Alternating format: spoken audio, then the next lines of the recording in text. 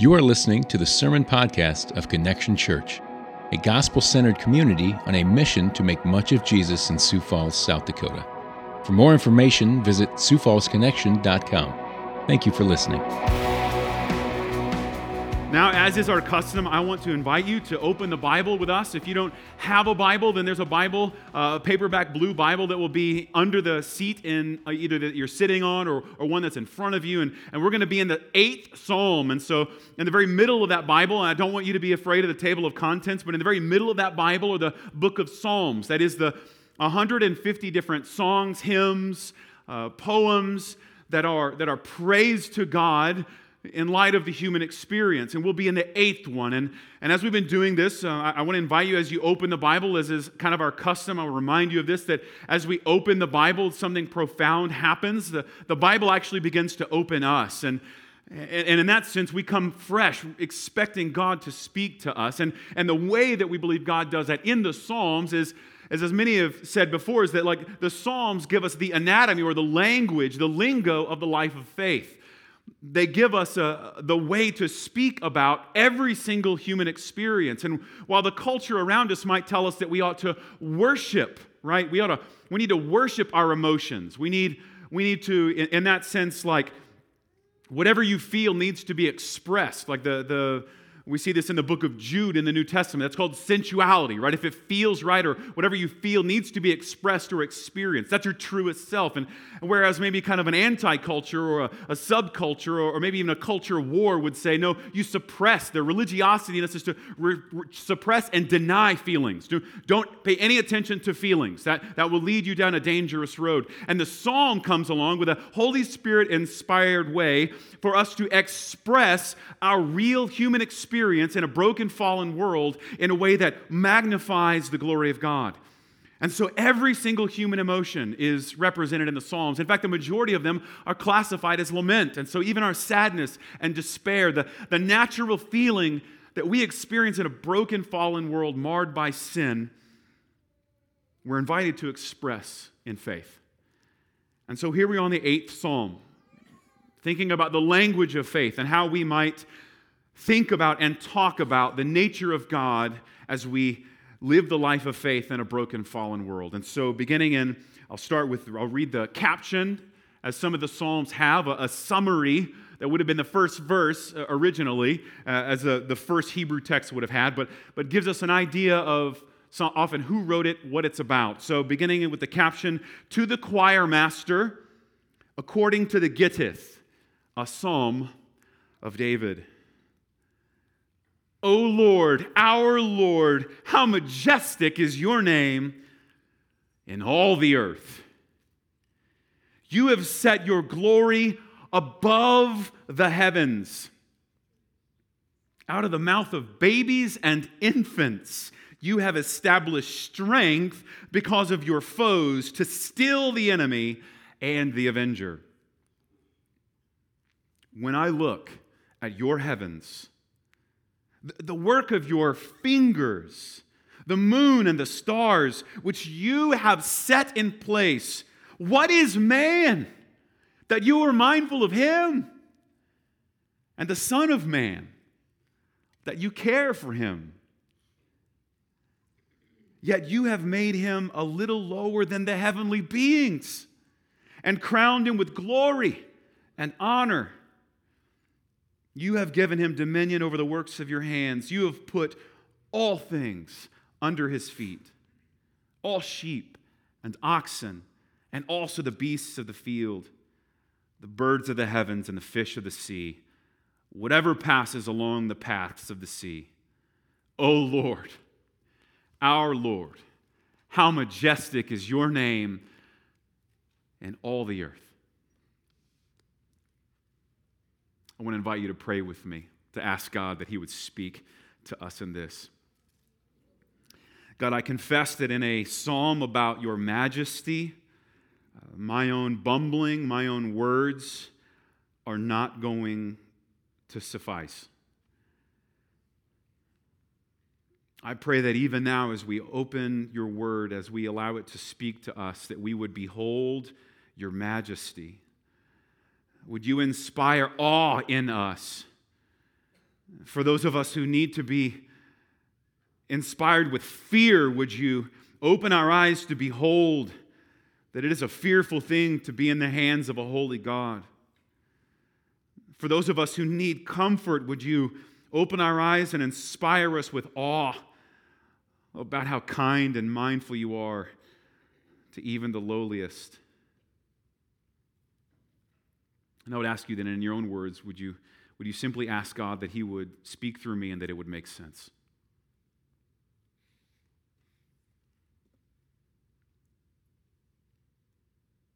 We ask this in Jesus' name. Amen. What is the most majestic thing you've ever seen? For just a moment, go there. I know in like 15 minutes you were going to daydream and go there anyway. I'm inviting you to go there now. Right? The ministry of peace of Christ upon you, right? What's the most majestic thing you've ever seen? The most majestic thing you've ever encountered? From the depths of your own imagination and experience, what's the most majestic thing you can think of? The bookends of this psalm, the repetition of that phrase, we would call that an inclusio. That is, that what is included in this psalm from beginning to end, that repeated phrase, O Lord, our Lord, how majestic is your name in all the earth. And then ending in verse 9, O Lord, our Lord, how majestic is your name in all the earth, tells us what this psalm is about. The majesty of God. The majestic nature of His name. That is His character, who He is, how we come to know Him.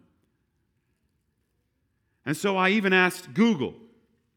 I searched majestic to see what Google would bring to me. Interestingly, I wanted to share it with you. The first image that it recommended was a deer. If you think about all that, Google knows my search history and everything I'm browsing, and for it to suggest this is just funny.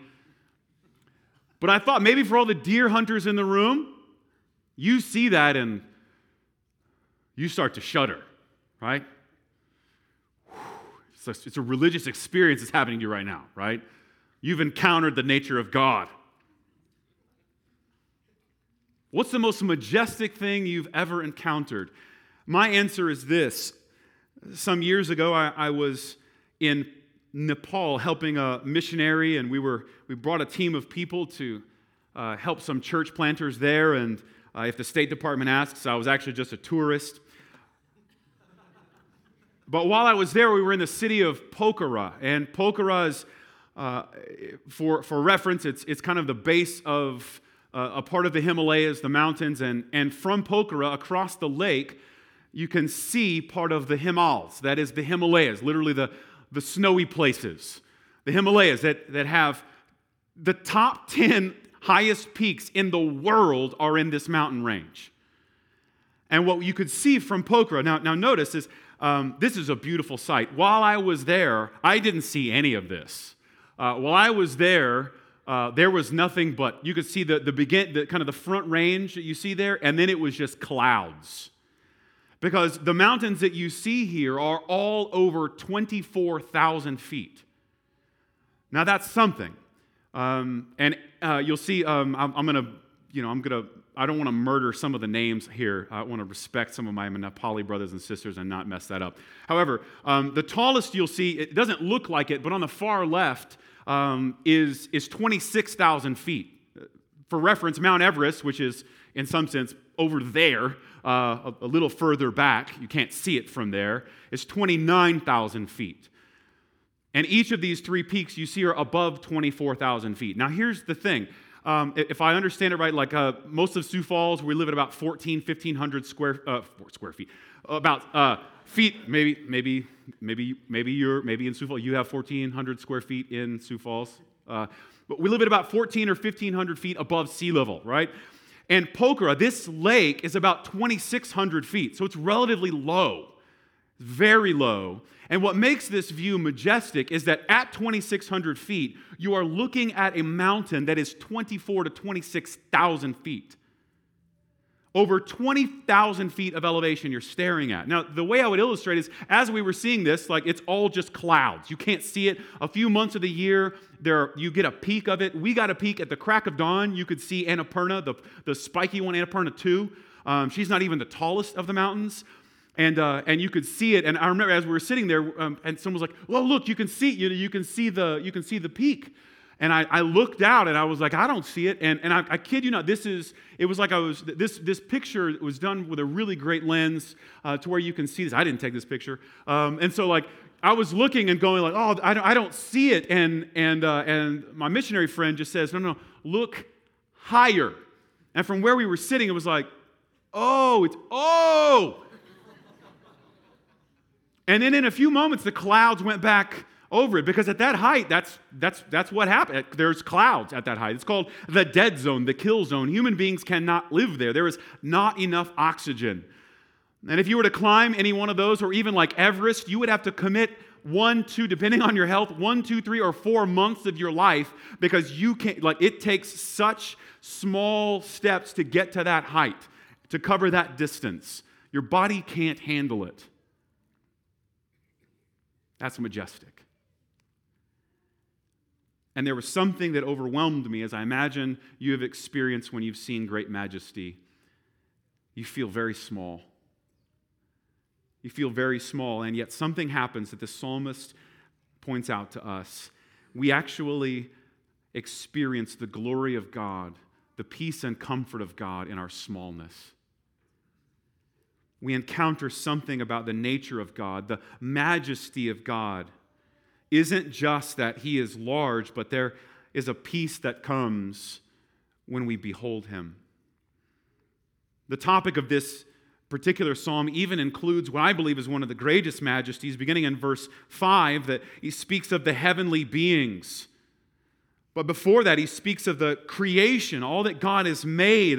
You think of this as, some commentarians have called this like the psalm of the stargazers in verse 3. When they look at the heavens, and in this mind, they would have thought of the way they describe heavens is like the solar systems, what you and I know as galaxies. And so some of you have seen this before. This is what's known as the Hubble Deep Field. In the last 20 years, the Hubble telescope was essentially pointed at a big void above Ursa Major, that is the Big Dipper. And it was pointed at a void, and it rotated in such a way that they began to look at this kind of spot where it looked like there was nothing. It represents, and I'm going to get the numbers close, so I'm going to round here, but this represents 1/24 millionth of the night sky. And in this deep field, the Hubble Deep Field, and I encourage you, man, deep dive into the internet on this one. You'll love it. Even the ultra deep field. There are over 10,000 galaxies. In this photo, you are seeing over 10,000 galaxies. Thousands and thousands of light years away. The Hubble telescope was pointed at what seemed like nothing, and even pointing at nothing, we saw the depths of what the psalmist speaks of here. The 10,000 galaxies. Did you hear it in verse 3? When I look at your heavens, the universe, the galaxies, all of these things put together, notice what he says, it's the work of your fingers. Look at this. Have you ever seen finger painting? Has a child ever handed you a finger painting? When the Lord finger paints, thousands, millions of galaxies come into being. That's how vast and majestic God is. What's the most majestic thing you've ever seen?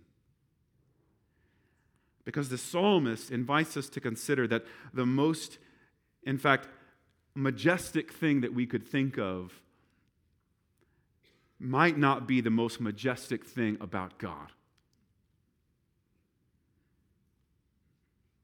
So let's walk through this together. The framework is the majesty of God.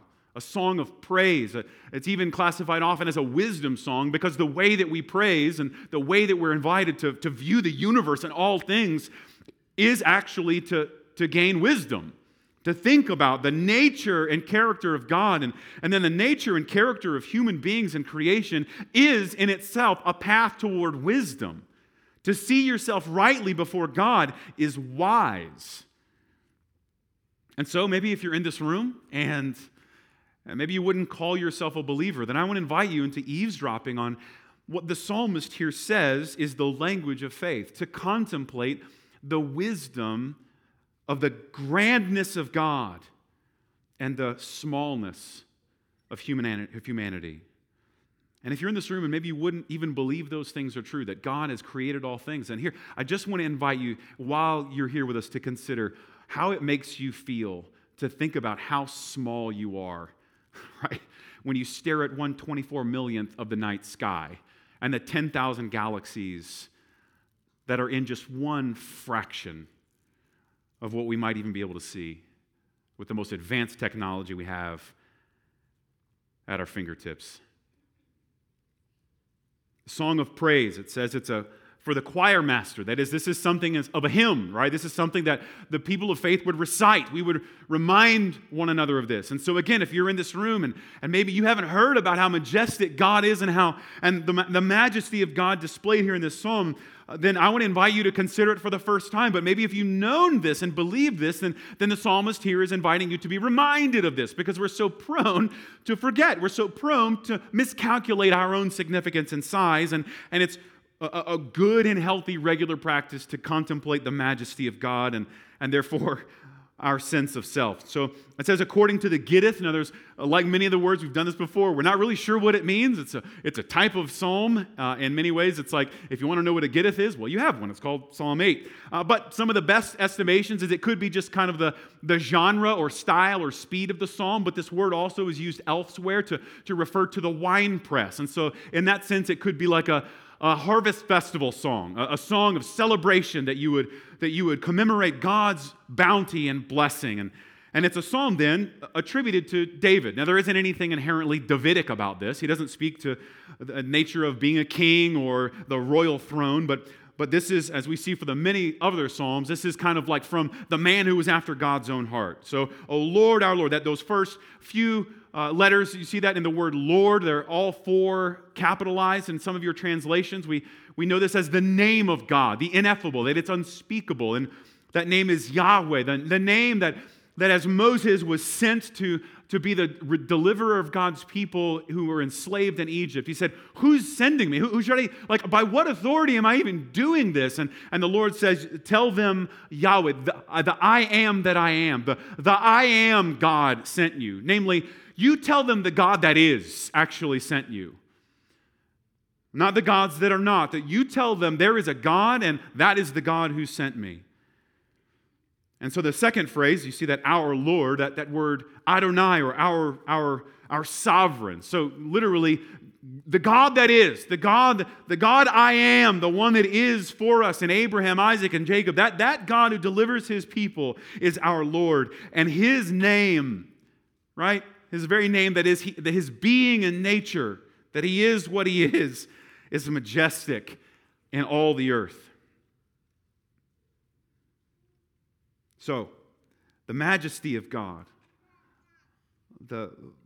namely the glory, the magnificence even, the impressive beauty, the grand dignity of God. That word is found in Psalm 93, and it's translated in the word might, mightier than the thunders of many waters, mightier than the waves of the sea. The Lord on high, in case you've forgotten, the psalmist says, is mighty.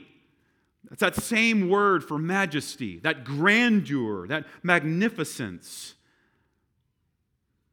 That's the nature of God. That's what God is like. God is, and I mean this in a way that hopefully reorients you to using this word more correctly in your common vernacular. God is awesome.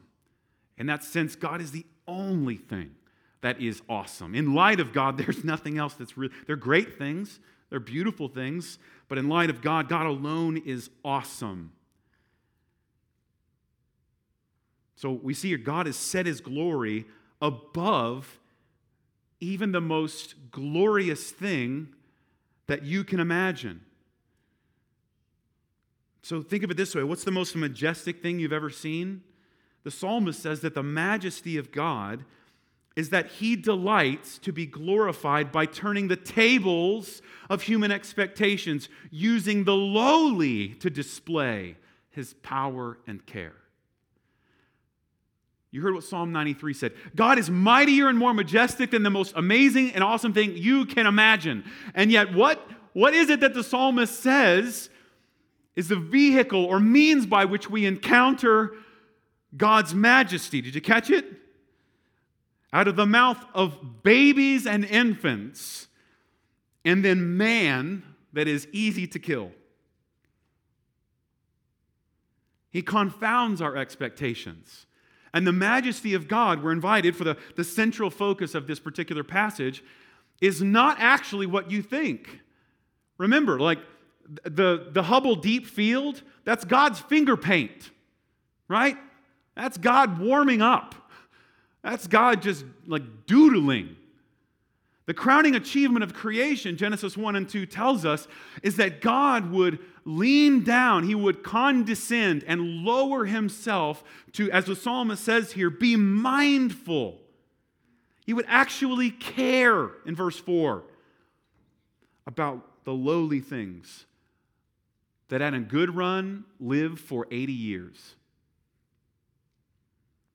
The majesty of God is in fact the most majestic thing that we can imagine, we find here are small things that God actually delights to reveal himself through weak things, insignificant things. So in verse 2, it takes a turn, right? You're invited to contemplate, right? You're invited to contemplate mountains, majesty, deer, if that's for you, right? Right? The deep field of the Hubble telescope. You're invited to consider the majestic nature of God. And then he says, now think about the mouths of babies and infants. We'll do it. The psalmist invited you to do that. But just think for a minute about the mouth or the mouths of babies or infants. Babes. Little babies. Even then, what is the mouth of a baby good for?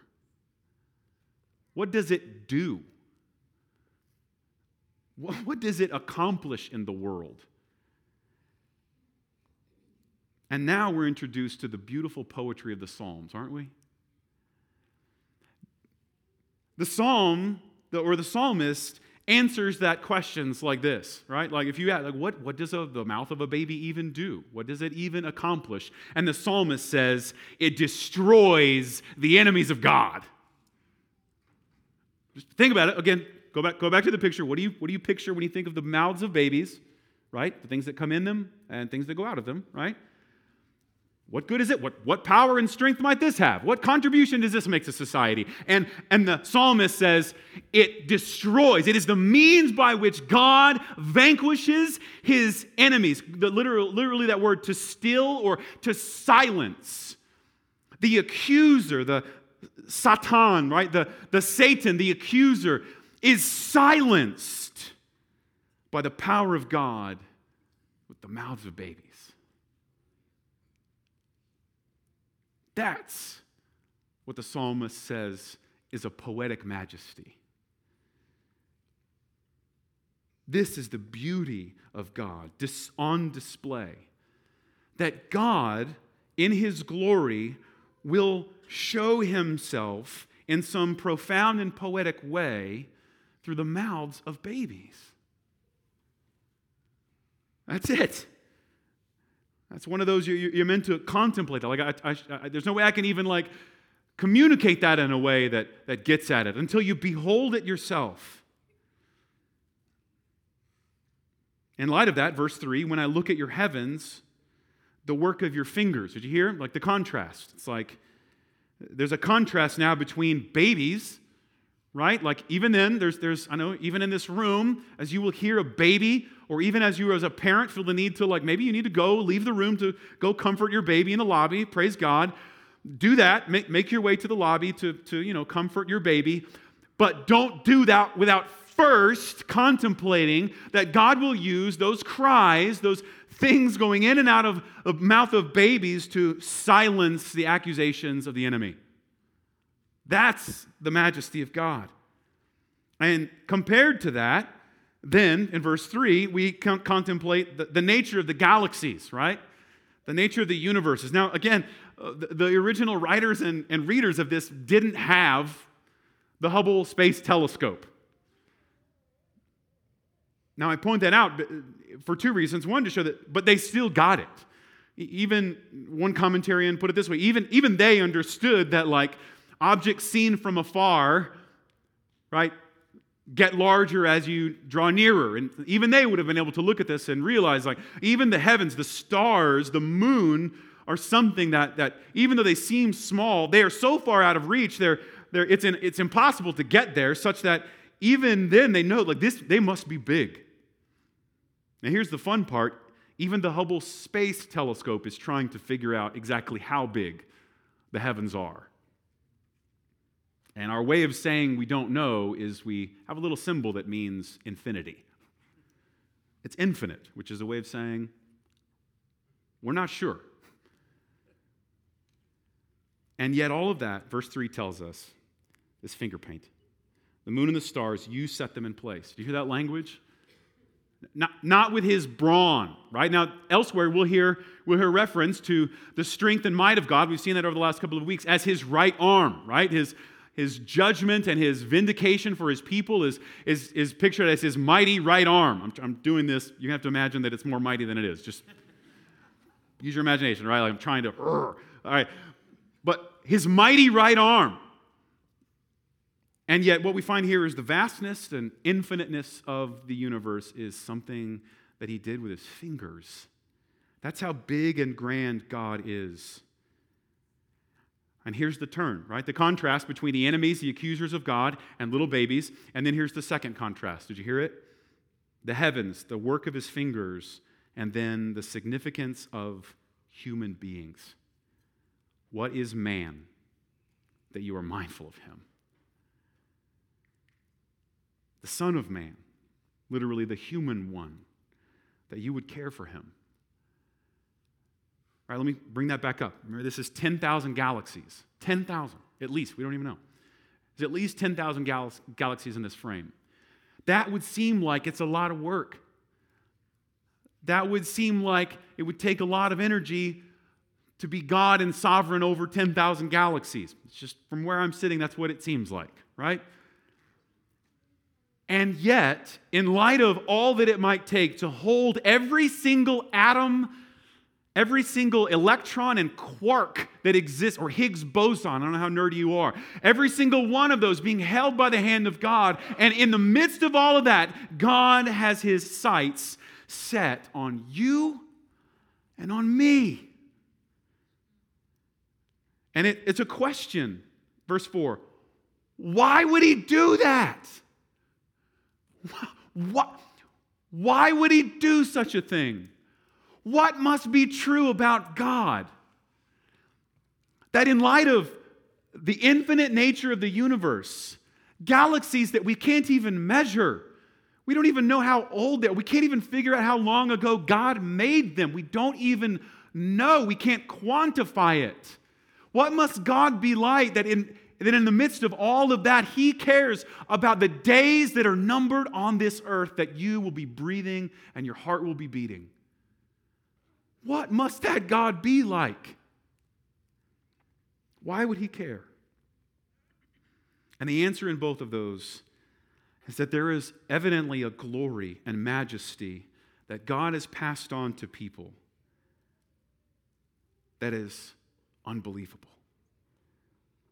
It's impressive, more impressive even than we can imagine.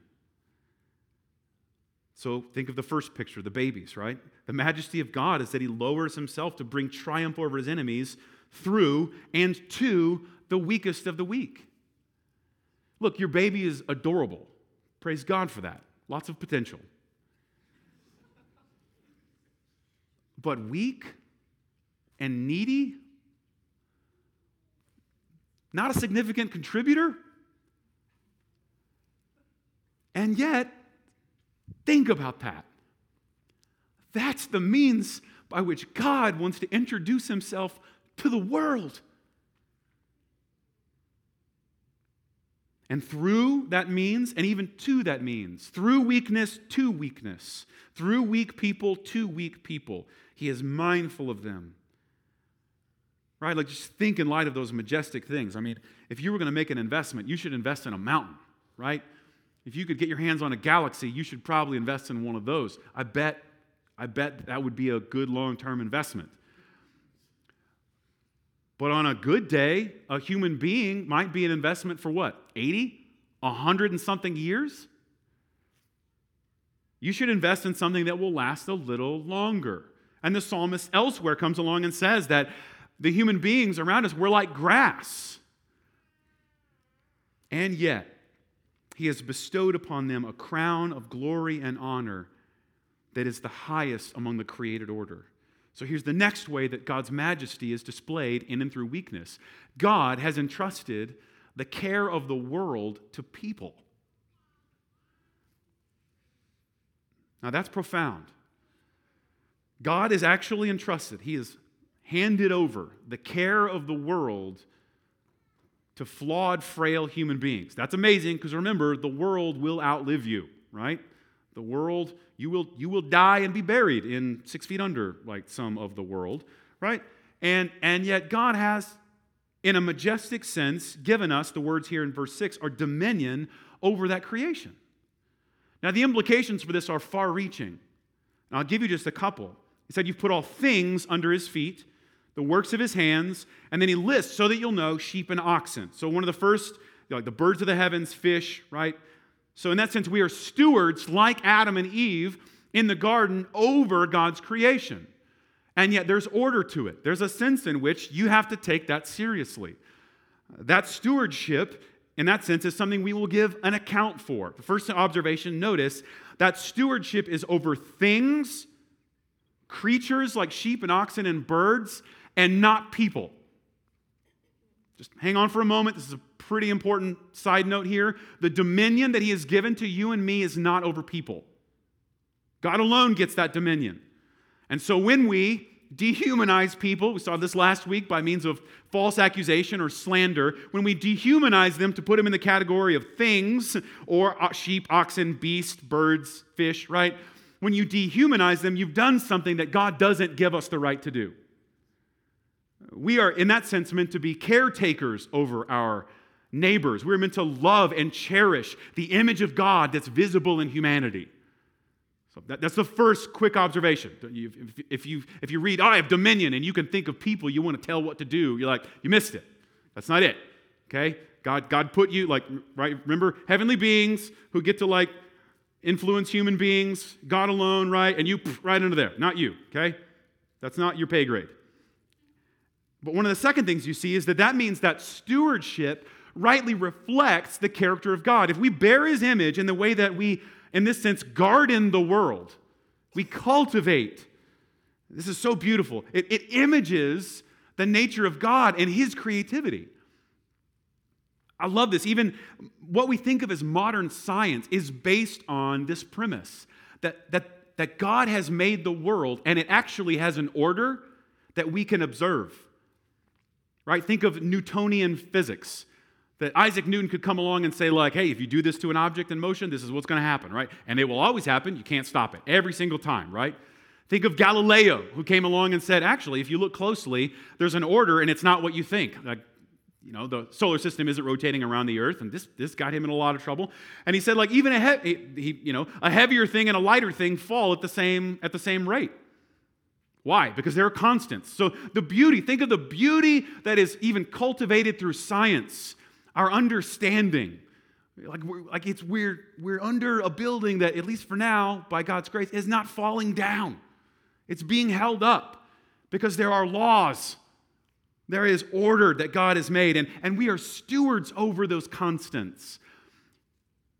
But just notice our stewardship, again, back to the first thing, is meant to provide for the flourishing of human beings, not for the subjugation of them.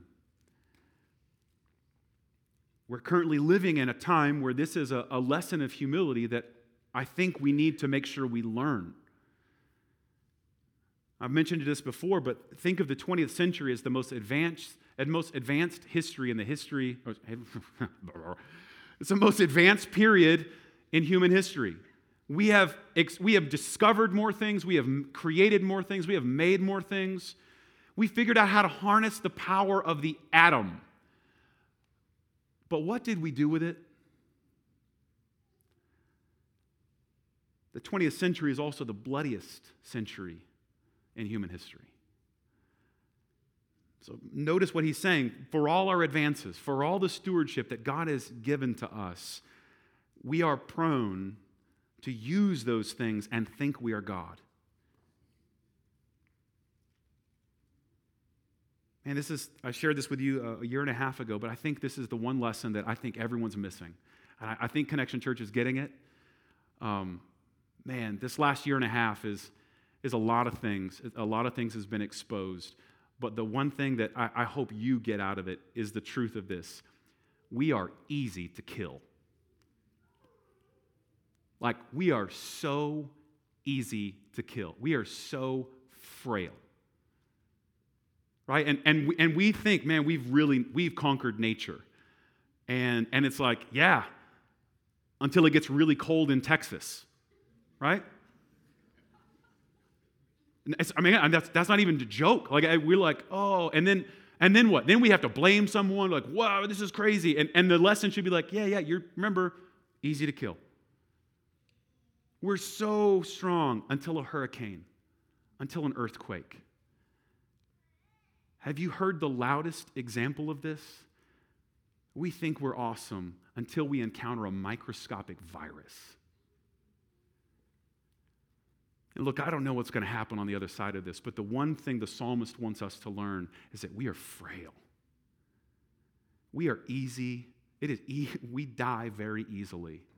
And even when we think we've advanced, that advancement, like think about it. Think about how multicultural and how globalized everything is, and we're also interconnected, and that's awesome until all those connections are full of a virus, right?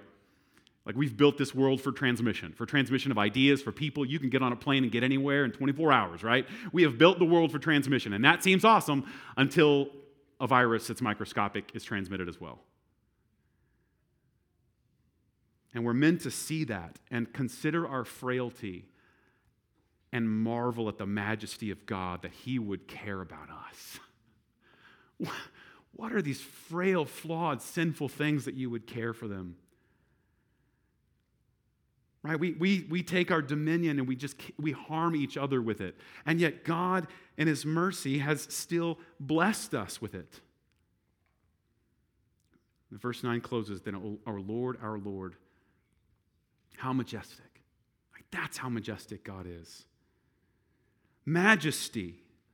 The majesty of God that comes through the words of babies defeating eternal enemies. The majesty of the mindfulness of God for lowly creatures that reign in a way that mirrors the image of God. So I want to give you a couple of maybe like observations that I think this kind of invites us to consider. First, a sense of our smallness gives us rest and comfort. Now, this isn't new for many of you. I've said this before because this is also picked up in other Psalms.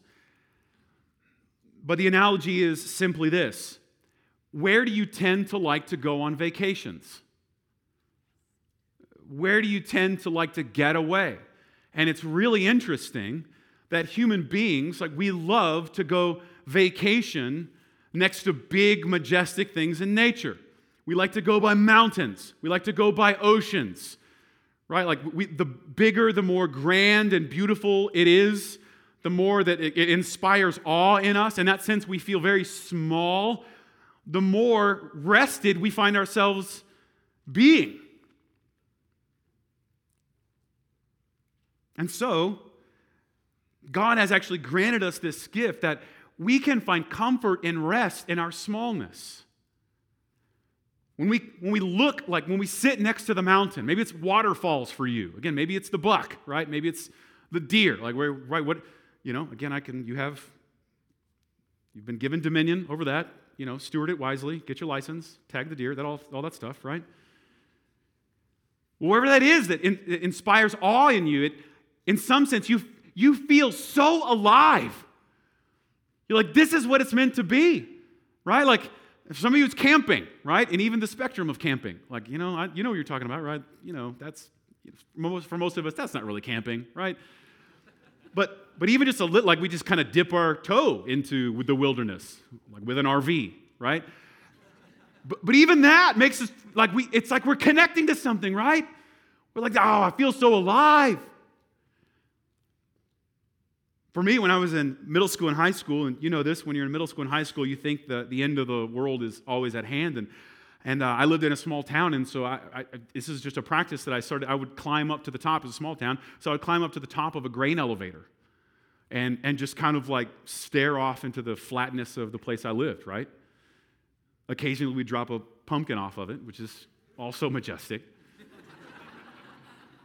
But there's something about the height and perspective that it was something, again, for my like crazy middle school and high school years was soothing for me. I felt like the Lord used that. Now, again, I don't endorse that. That was trespassing and unsafe. Do not condone that kind of activity. But that's what heights are, right? They're a sense that you behold something larger. Your perspective is even grander, and yet your frailty, like you could fall off of it and it's over. And yet I think you would admit there's some comfort in it. Unless we see that large thing as an opponent of ours. The minute we want to be God, and we want to be bigger than we are, then the largeness of life, the largeness of our sorrows and burdens and human frailty are overwhelming, aren't they? But we're invited in this psalm to experience the kind of calm and peace and rest that you experience, by a waterfall or a mountain or a beach, in some infinite measure as we consider ourselves next to the majesty of God. And that majesty is not what we expect. It's that He delights to bend down. He likes to stoop down into the lowliness, into the meekness of the mouth of a baby, into the frailty of the human experience. Babies are weak and dependent. They're not grand or mighty. They're quite the opposite. And yet, there is comfort here, isn't there? Like there's a comfort that God will be defeating His enemies with the utterances of babies. I mean, just think, babies can't even say words. Just whatever they say. Well, so what's the point? God is doing something that's majestic. And in light of that majesty, you and I are invited to experience rest. Obviously, the utterances of a baby have no might. Yet, think about it, that utterance has the power. Just hear the good news in this. That utterance of a baby has the power to bend the will of the parent. A loving parent delights to respond to the cries of that baby. Do you behold the majesty of our God? That actually delights in our meek and small cries, delights to hear them. And even the God of the universe is happy to bend toward us. And that, evidently, is some picture of the death of our opponents. The poetic and majestic power of God to give divine strength to the voice of an infant. That's grace. Here's secondly, the honor and glory bestowed upon humans is majestic. And lastly, the majesty of God bends down to the lowly. Those things are important to think of at the same time.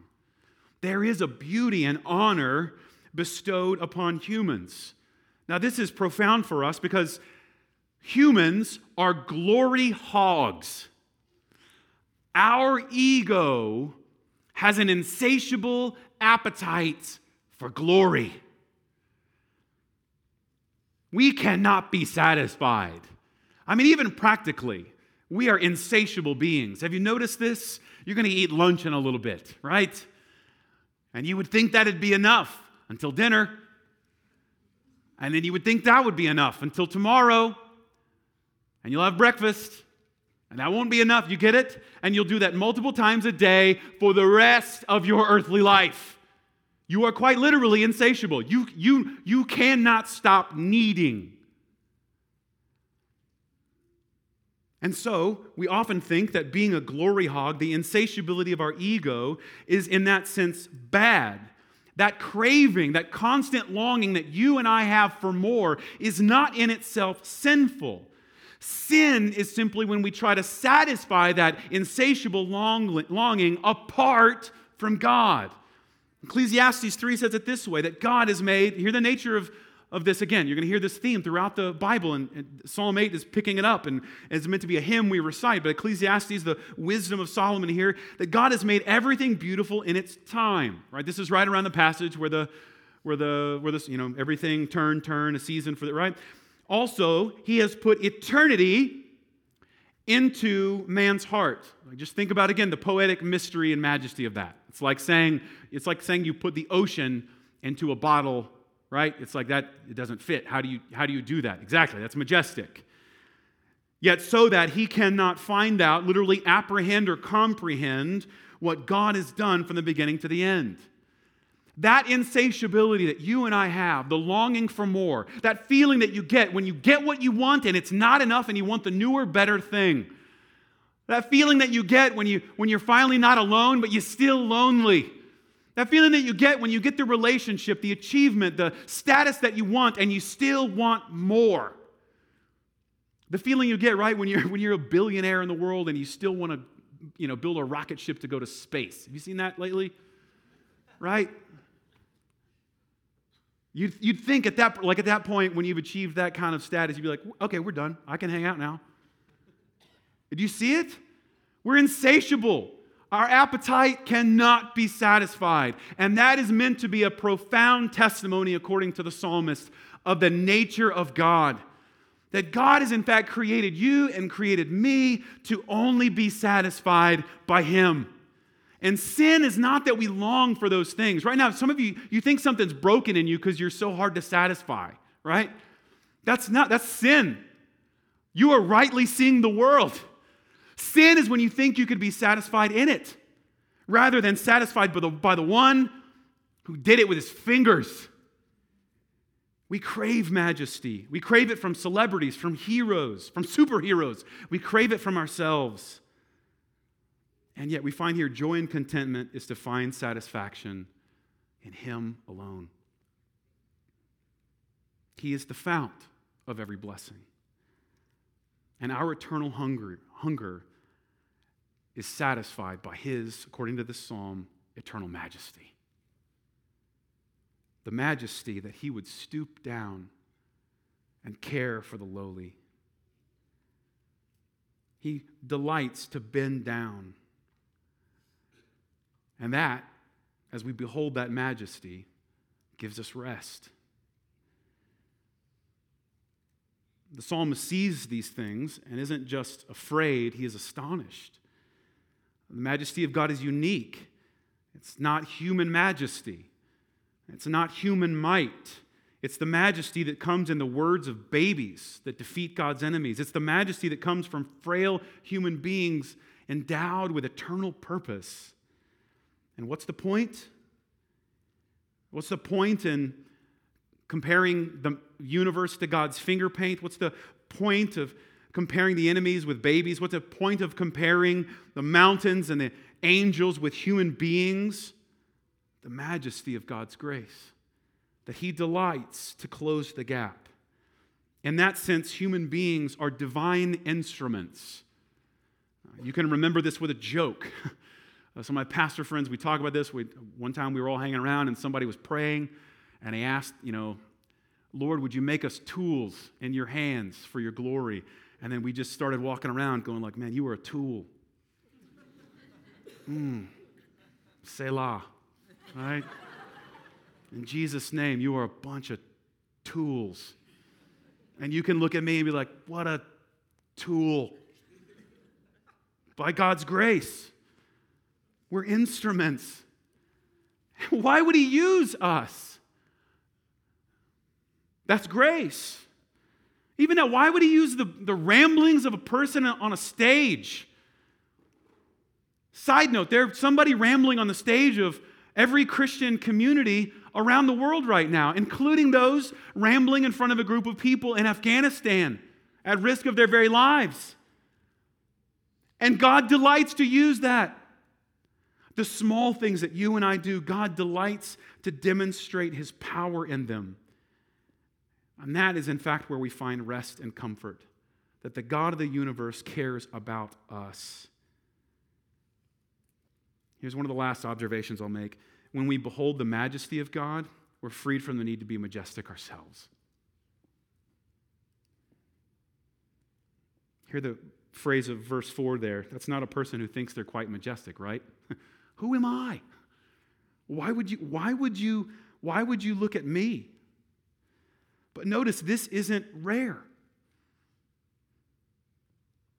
This isn't even uncommon in the story of the Bible. Abraham was a nobody, pagan, idol worshiper, that God chose to fulfill a promise that would bless the world through him. God used Jacob, a scheming, awful, wicked, lying person, to demonstrate His electing love. God used a band marching around the gates and walls of Jericho to demonstrate that this is the kind of thing that God does. God uses these things. God delights to come to our level. Let me wrap us up with this thought from 1 Corinthians chapter 1.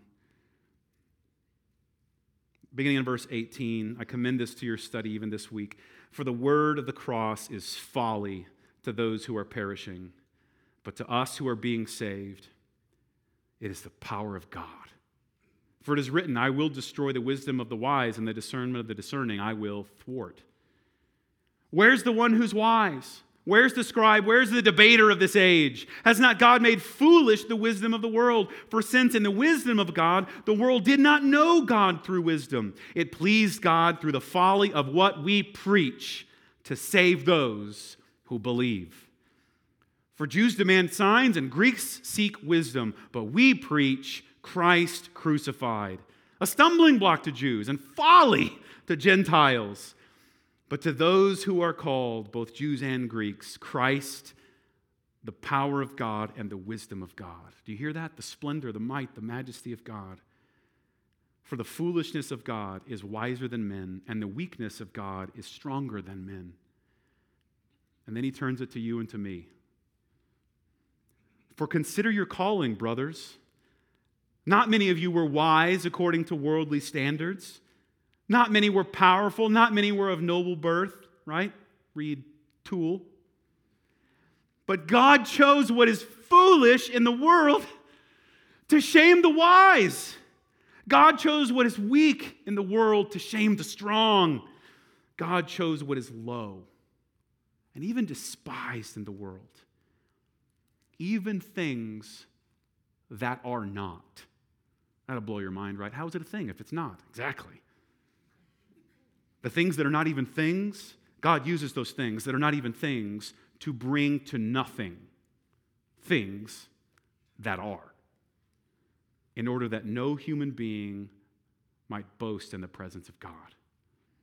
And because of him, you are now in Christ Jesus, who became to us wisdom from God, righteousness and sanctification and redemption, so that as it is written, let the one who boasts, let that one boast in the Lord.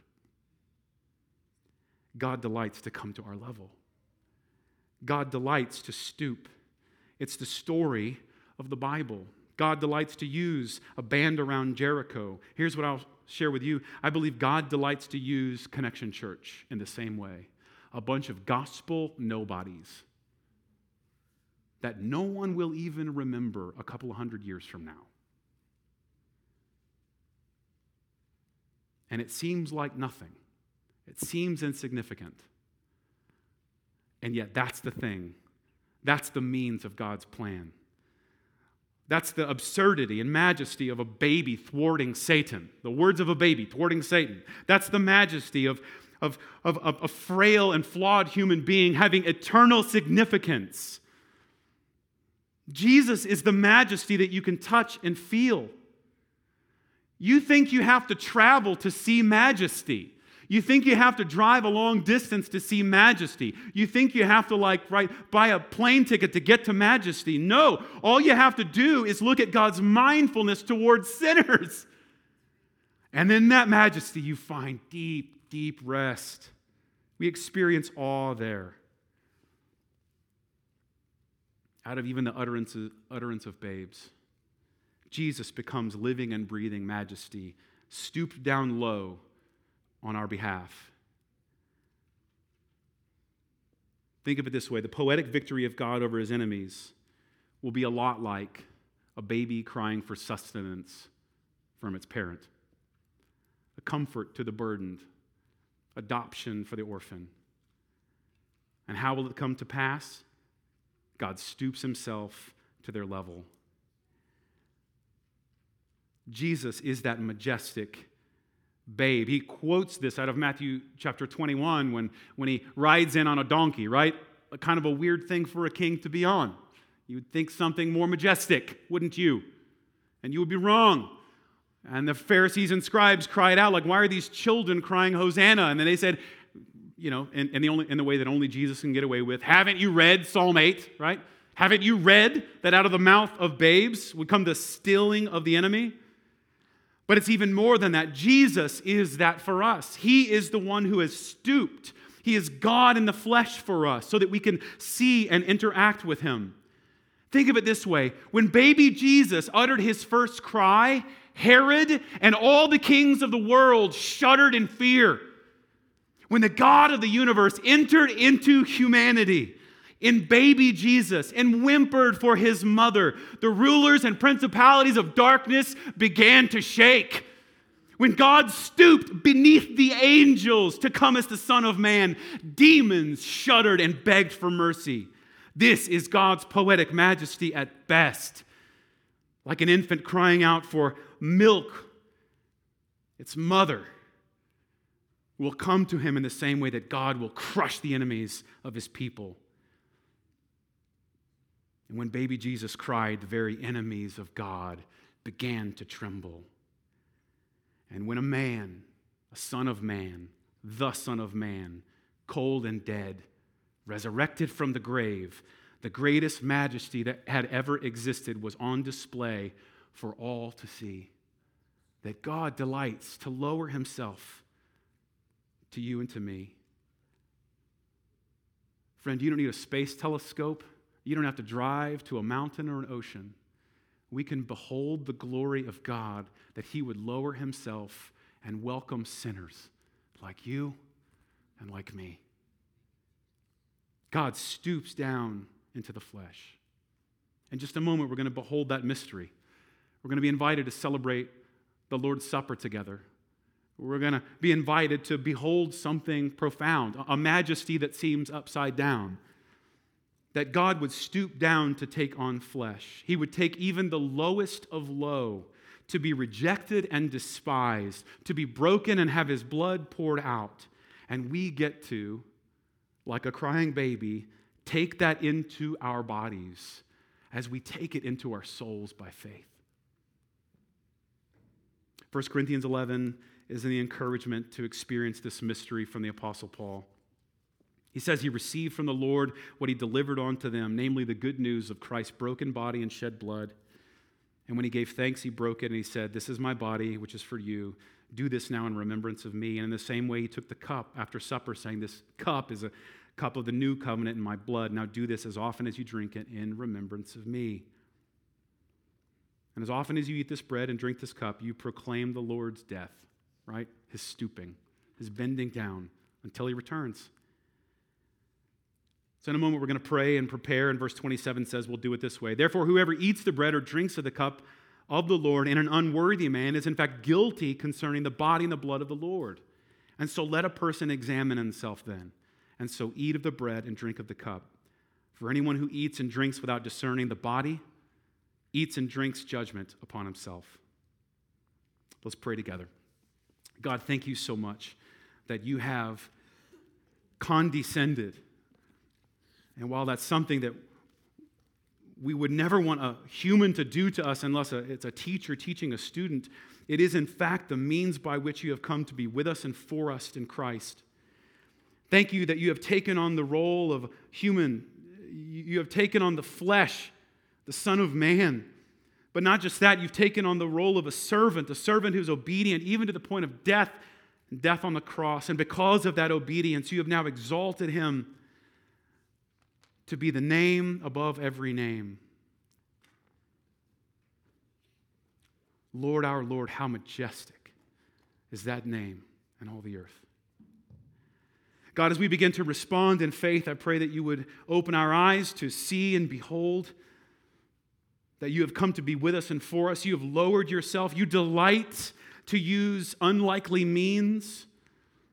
You delight in using things like a cross and an empty grave to give us new life. You delight to empower the weak. You delight to display your power in our frailty.